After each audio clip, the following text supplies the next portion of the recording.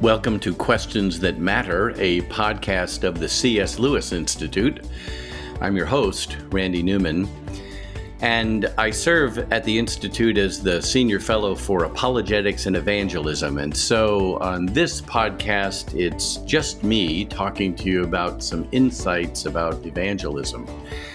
And I want to follow up from a previous podcast when I was talking with Christy Mayer. You may remember if you listened to it. She spoke about a new term that philosophers and others are using, saying that we are now living in meta-modern times. This is coming after postmodernism, post-postmodern times. And I think this has some significant impact for us about evangelism, because what I'm zeroing in on is in meta-modern times, I think people are beginning to say, I think there is meaning somewhere. I just don't know where to find it. So just to kind of put this into perspective, I would say in pre-modern times, people thought that there was such a thing as truth and that you could find it in God. Then along comes the Enlightenment and what we might call the modern era. And in modern times, people thought there was such a thing as truth, but it probably wasn't found in God, if God even exists. You could more likely find truth through reason, science, discovery, study. In postmodern times, people thought there is no such thing as truth, but it doesn't matter. You create your own truth. You look within and find what's true for you. There's no absolute truth. There's relative truths. But now many people are finding that that was very frustrating, or that it didn't really bring the answers they were looking. They turned inward. They said, okay, there's no such thing as absolute truth, but they couldn't even find relative truth. And so now we're in postmodern times or meta-modern times. And people are beginning to think that there might be truth out there, or meaning, or something worth looking at, but, we're not quite sure where to look. And I want to just share with you today a couple of places that I see this from secular writers, from people who are not religious, but they almost sound religious. It sounds like they can't help themselves from saying, maybe there's something more. And again, I just want to share with you a couple of places that I've seen it that I find this to be very encouraging, because in our evangelism, we might be able to find people who are, maybe tired of looking within, or saying, I've found all sorts of success, but I'm still looking for something more. I talked to a friend the other day who said he's been in conversation with a non-Christian friend who said to him just the other day, I want to live bigger.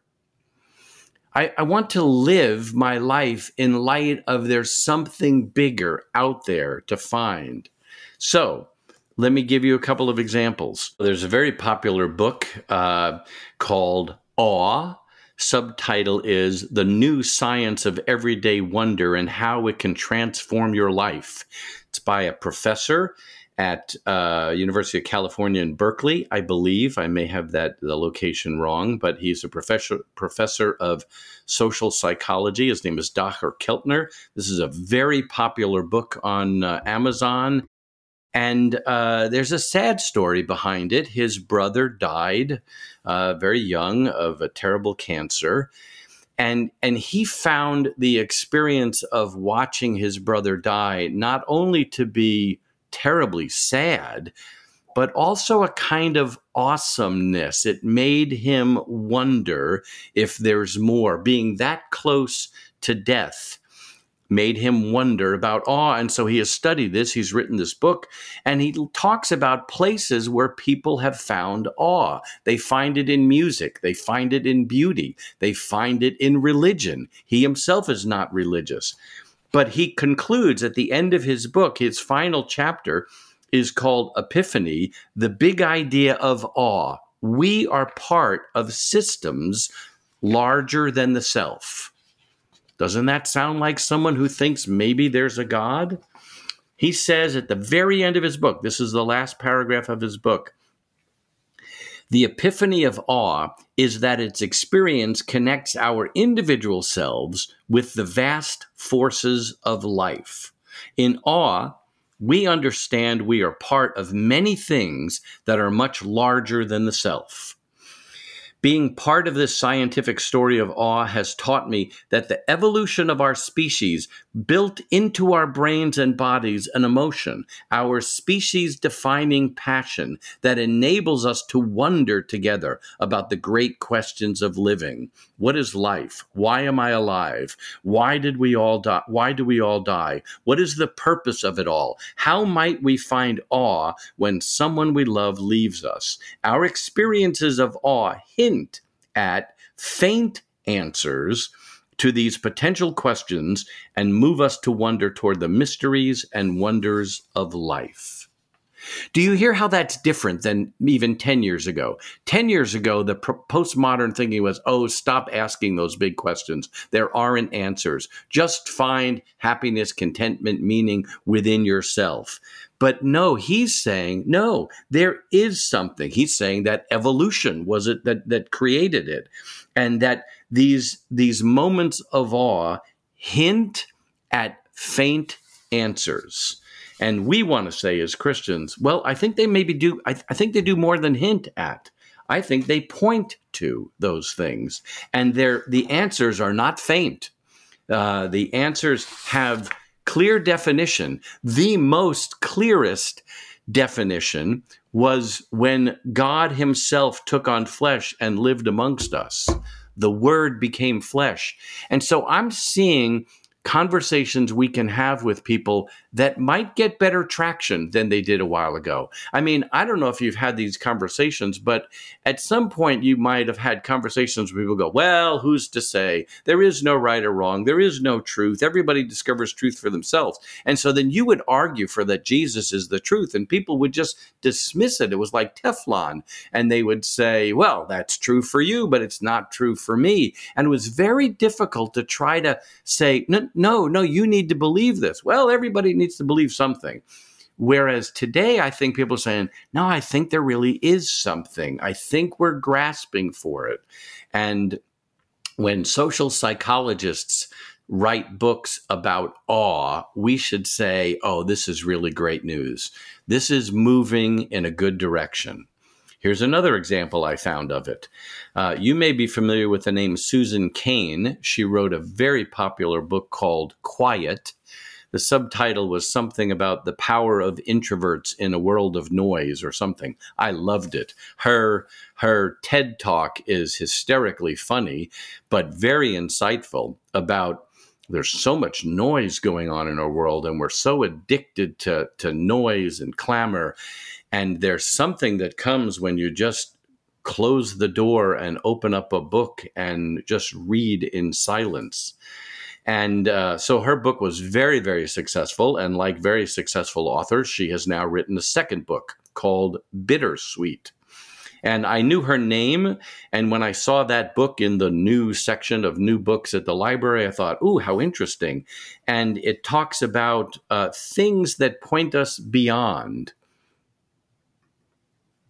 Check out her subtitle, How Sorrow and Longing Make Us Whole. Isn't that amazing? She's trying to say that there are these disappointments in life, and we shouldn't shy away from them, because if we embrace them, they make us whole. I saw this in the library, and I couldn't help but think of C.S. Lewis. I could just hear him talking about his definition of joy being an unsatisfied desire, which is itself more desirable than any satisfaction. And I just thought, Susan Cain, she's secular. I believe she's Jewish. I thought, wouldn't this be something if she comes to faith right in the pages of this book? But my hopes were dashed. She does quote C.S. Lewis quite a bit in her book. She says early on in her book that C.S. Lewis heard the call of bittersweetness all his life and became a committed Christian in his 30s. And then she says this, listen to this. She's quoting Lewis now. Our common pardon me, our commonest expedient, Lewis wrote. And then she says, this is one of literature's most gorgeous passages. And boy, do I agree with her. And she's quoting from that great passage in The Weight of Glory. And she continues the C.S. Lewis quote. It's a pretty lengthy quote for this size book. She says, Lewis says, our commonest expedient is to call the longing beauty and behave as if that had settled the matter. But the books or the music in which we thought the beauty was located will betray us if we trust to them. It was not in them. It only came through them. And what came through them was longing. These things, the beauty, the memory of our own past, are good images of what we really desire. But if they are mistaken for the thing itself, they turn into dumb idols, breaking the hearts of their worshipers. For they are not the thing itself. They are only the scent of a flower we have not found, the echo of a tune we have not heard, news from a country we have never yet visited. One of my absolute favorite passages of anything that Lewis ever wrote. That's all she quotes. And then listen to what Susan Cain says next. As for me, I believe that the bittersweet tradition extinguishes these distinctions between atheists and believers. The longing comes through Yahweh or Allah, Christ or Krishna, no more and no less than it comes through the books and the music. They are equally the divine, or none of them are the divine, and the distinction makes no difference. They are all it. Do you hear what she's saying? Wait, she goes on. When you went to your favorite concert and heard your favorite musician singing The Body Electric, that was it. When you met your love and gazed at each other with shining eyes, that was it. When you kissed your 5-year-old goodnight and she turned to you solemnly and said, "Thank you for loving me so much," that was it. All of them facets of the same jewel. I have never read a more stark example of a contradiction in my life. Lewis says, don't mistake the thing for it, because if you do, it will break your heart. Those who worship those things, who settle for it, who say that's it, it will break the hearts of their worshipers. It was not it. It was only a pointer. And she's saying, yes, it is it. That's it. And I just feel terrible fear for Susan Cain. She's saying that when her 5-year-old said, "Thank you for loving me," that was it. Well, I've raised kids, and now I'm in the process of being very involved in the lives of grandchildren. And sometimes they're adorable, and the moment is it. And sometimes I'm convinced that they're demon-possessed. So I fear for Susan Cain as to what's going to be coming next. But again, I'm seeing this in so many places. So I saw it in social psychology. I'm seeing it in Susan Cain about how to live. Susan Cain, by the way, is not an academic, but she's a trained lawyer, and she's a very, very intelligent woman. But people who have been materialistic and only able to say that's all there is to life is molecules and matter, they're finding that they just can't hang on to that for long. Here's another example from the world of science. Christoph Koch is a neuroscientist. He wrote a book called Consciousness, Confessions of a Romantic Reductionist. He can't quite bring himself to be a fully reductionist, saying that's all there is, that's all that is just matter, because he finds that there are these things that point elsewhere. He writes in his book, "I lost my childhood faith, yet I've never lost my abiding faith that everything is as it should be. I feel deep in my bones that the universe has meaning that we can realize." Isn't that interesting for a scientist who says that all we are material and matter, says, I feel deep in my bones?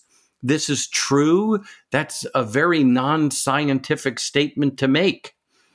He goes on to say, I continue to be amazed by the ability of highly educated and intelligent people to fool themselves. Nobody is is immune from self-deception and self-delusion. And his book is filled with statements that sure sound like unprovable, scientifically unprovable statements that he believes just by faith.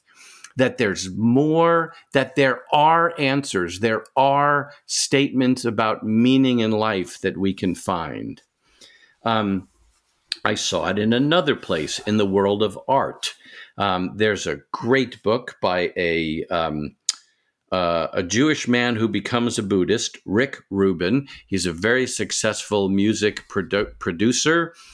He's written a book called The Creative Act, A Way of Being. And it's a beautifully written book about art and artistic creativity. A friend recommended it to me, and I thought, oh, how much could there be to, and I took it out of the library and I started reading, and I started thinking, oh, you know what? I'm going to buy this book and I'm going to highlight it. And boy, did I highlight it, because he says really beautiful things about where art and beauty point us. Now, he says it points to this very vague universe and a force beyond. I think there's more precision than that, Rick. But listen to what he says about the unseen world in this very best-selling book, The Creative Act.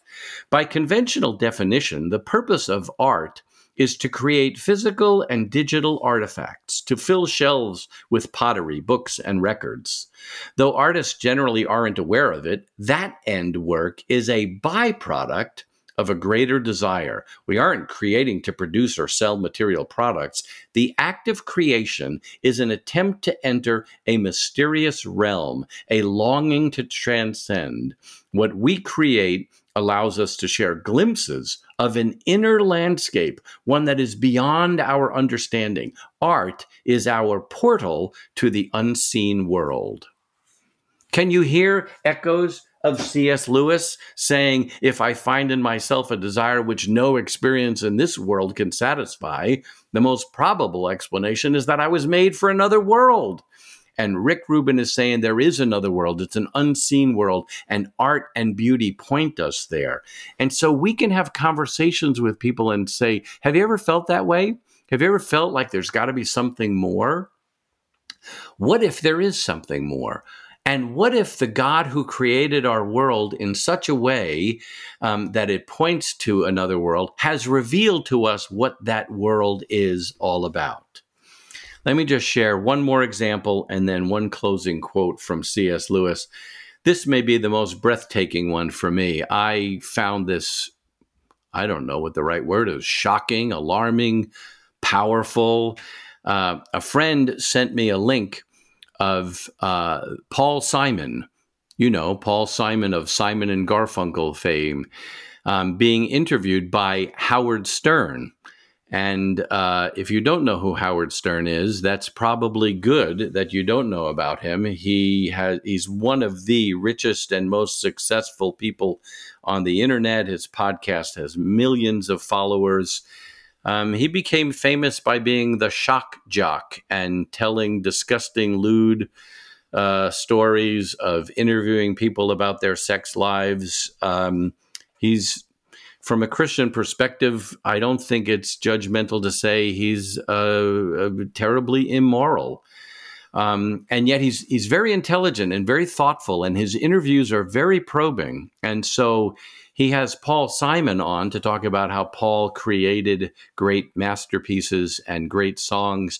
And in a number of interviews, Paul Simon is saying that he's searching for something. He believes that a few of his songs he didn't compose. He was given them. He was a conduit through from some source, and he doesn't know whether that source is God, the universe, or whatever, but it wasn't him writing it. And he goes searching for meaning and connectedness with God in a recent album, a collection he calls 7 Psalms. And he believes all of these songs were given to him by, he's not quite ready to say God, he calls it a creator. So Howard Stern and Paul Simon are having this conversation, and toward the end of the podcast recording, Howard Stern says to Paul Simon, Paul, just give me one last answer. You seem very wise. You've lived through everything. You've created great masterpieces. Is there a God?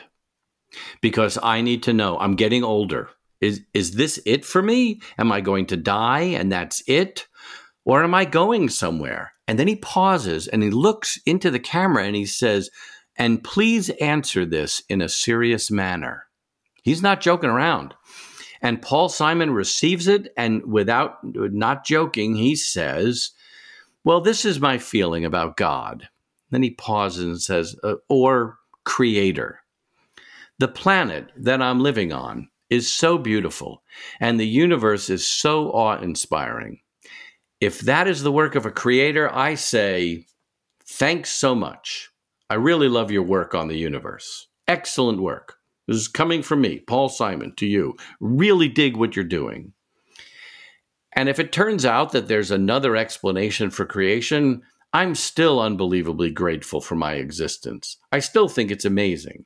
If it turns out, oh, I thought it was God, but it's some other explanation, it doesn't matter to me. And he's about to say something, and Howard Stern interrupts him and says, but it's so cruel. We have this existence, and then we have to disappear. It's hard. Do you hear the pleading and the longing, even in the heart of someone like Howard Stern? Paul Simon goes on to explain some things about a Swami that he met, someone of another religion who had some explanation. But I was looking at Howard Stern's face during that, and I don't know, maybe I'm reading too much into it, but I think he wasn't buying it. I think he's desperately looking to find the God that he has lived rebelling against for so long. And he's gotten all the freedoms that sexual liberty will give him, and it still doesn't quite satisfy. Study sometime Proverbs 29:18. It's an amazing verse. It says, where there is no revelation, the people cast off restraint. But blessed is the one who keeps the law. Sometimes this verse is quoted only the first half, and it's quoted in the King James Version, which I think got the translation wrong. It's quoted as, where there is no vision, the people perish. Well, the word for vision in the Hebrew is more of revelation. It's the word that occurs at the beginning of many of the prophets, the vision given to the prophet Hosea, the vision given to Isaiah. And so it's not our vision of how we see things, it's God's revelation of how he wants us to see things. So some people use this, in their organization or their mission statement, because we need a vision, because where there is no vision, the people perish. Perish is not a good translation of that Hebrew word. It's cast off restraint. And you know that it's a better understanding or better translation by the second half of the proverb. So the first half is, where there is no revelation from God, the people cast off restraint, and they're miserable. That casting off restraint, it's the word that's used in Exodus, where the people created the golden calf, and they had a horrible orgy, and they danced around it, and they gave themselves to sensual pleasure, and it destroyed them. But the contrast in the second half of Proverbs 29:18 is, but blessed is the one who keeps God's law. Blessed, that beautiful word that's at the beginning of Psalm 1, that's in the Beatitudes. It's that wonderful sense of God has blessed me. He has approved me. He has adopted me. He has given me his love. So that's a motto of our times. People are casting off restraint, and they're miserable. And more of them are saying, maybe there's something better out there. Maybe just turning inward isn't going to find it. Maybe there is a truth, and I can find it in awe or in the beauty of the physical universe, whether it's microscopic things or beautiful landscapes. But here's the thing. As we talk to people and we say that there is something more, when we get around to introducing them to Jesus, the one who connects us, who can unite us to God, our Creator, we just need to realize this isn't just pleasant, good news.